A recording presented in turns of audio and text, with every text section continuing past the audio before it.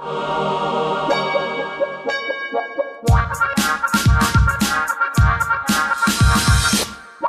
Sniffer. Nora! Hi. We might have to change the sniffer mascot to a drowned rat. I got caught in the rain. Nora has one of my country shirts on. I do. Yeehaw! You look cute, honey. It's one of those checkered ones. It is. It's a cute shirt, actually. Yeah. You're smaller than me, though. Shorter and dumpier. No, you are not. No, you look cute in my shirt. Isn't there a country and western song? You look cute in my shirt, sure. Yeah. There should be if there isn't. Okay, who's first? I picked the story and then it started to be everywhere. So I'm sure everyone will have heard this already. But if you have not heard... I have. Well, there you go. If you haven't heard the CeeLo Green song, Fuck You, you really must click on the link at the Sniffer site. It's fantastic. CeeLo Green, you probably know mostly from Gnarls Barkley. Yes. But it's a really charming song and super hooky and quite fun. It annoyed me. Really? Yeah, it kind of annoyed me. I was like, why is she sending me this? Why did it annoy you? You didn't like the song, or? No, I just sort of thought, I'm more into Eminem. Have you been listening to any of the new Eminem? I haven't listened to any of the new Eminem. Oh, it's great. There's this song that he does with Rihanna and another one with Pink. Like if I'm Love the Way You Lie or whatever? Yeah, Love the Way You Lie. The lyrics are amazing. To me, that's music. The other one is like, fuck you, fuck you. You liked it. Did you buy it for your iPod? It's not available yet. It's an advanced single from the album. I like him a lot. I have a lot of time for that Atlanta sound, and I think he's really fun. Now you have actually a kind of a serious story. It's like a health story. I do. Mm-hmm. My body monitoring helmet story, you mean? Mm-hmm. Well, Nora, this is something that I got straight from the military. From the military pages of because we know you're piped into the military.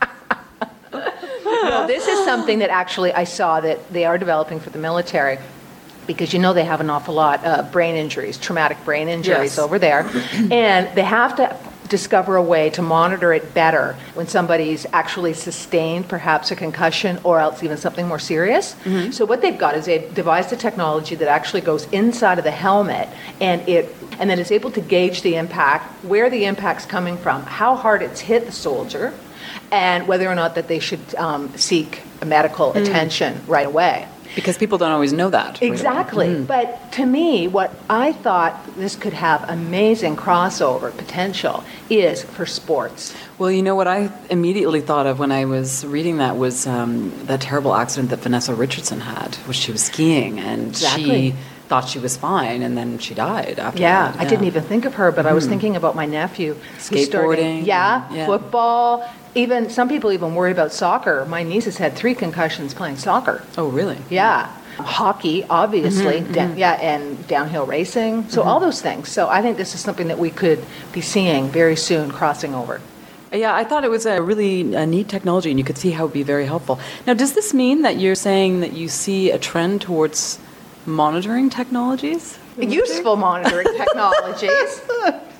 Not how many steps I took today. I took 2,000 steps. I've got my little pedometer in my back pocket. Does your little pedometer, let's see. Oh, it's cute. That's why you have it, because it's cute. Orange.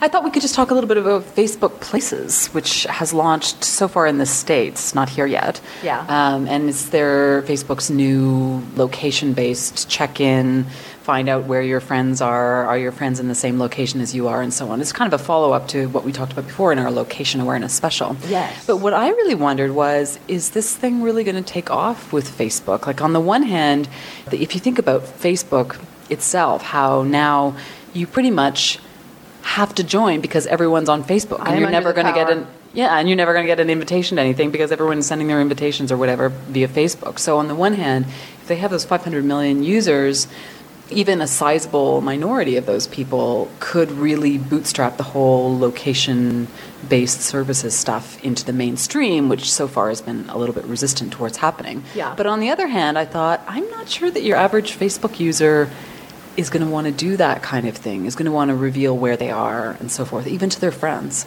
I think they will. I know. Do you? Yeah? Because I'm a Facebook person. It's just that'll be one thing that'll get me using that. So you would use it? Would you? You really would use it? I really like Facebook. I'm really been sucked into it. Mm-hmm. I'm on it all the time. And you don't have any, because I thought you were more of the fly under the radar type of gal, that you would... Well, maybe I wouldn't then. Because the one thing that people seem to have the problem with is the ability for your friends to check you in somewhere. Like for me to go, oh, I'm in the liquor store and there's Kathy Bond is in the liquor store. She's too, always in the whatever. liquor store. Actually, that means people could track me down at the farm. Although you can opt out of that, so... No, I wouldn't want people track. No, I would rather spy. I'm a lurker. I'm a Facebook lurker. So you want to see where other people are? Yes, but I don't want them to know where I am. And you're like that too, because you hide your friends on Facebook. The reason I hide my friends is because of that whole... Because a lot of the people who are my friends on Facebook are not really people I know. So I just don't want people making assumptions. But in short of like going through every single person's Facebook profile in depth and figuring out exactly who this person is and do I feel comfortable having them represented as my friend, I would rather just not have. Oh, you're that paranoid. Yes. You think that there's... Yes, I am. But anyway, I thought I would love to know what people think. A, would you use Facebook Places when it comes to Canada? And B, do you think this could be the beginning of like a watershed moment where mass numbers of people, I mean, what is it, 60% of online Canadians are on Facebook? Nora, I think you're onto something here. I think it is a watershed.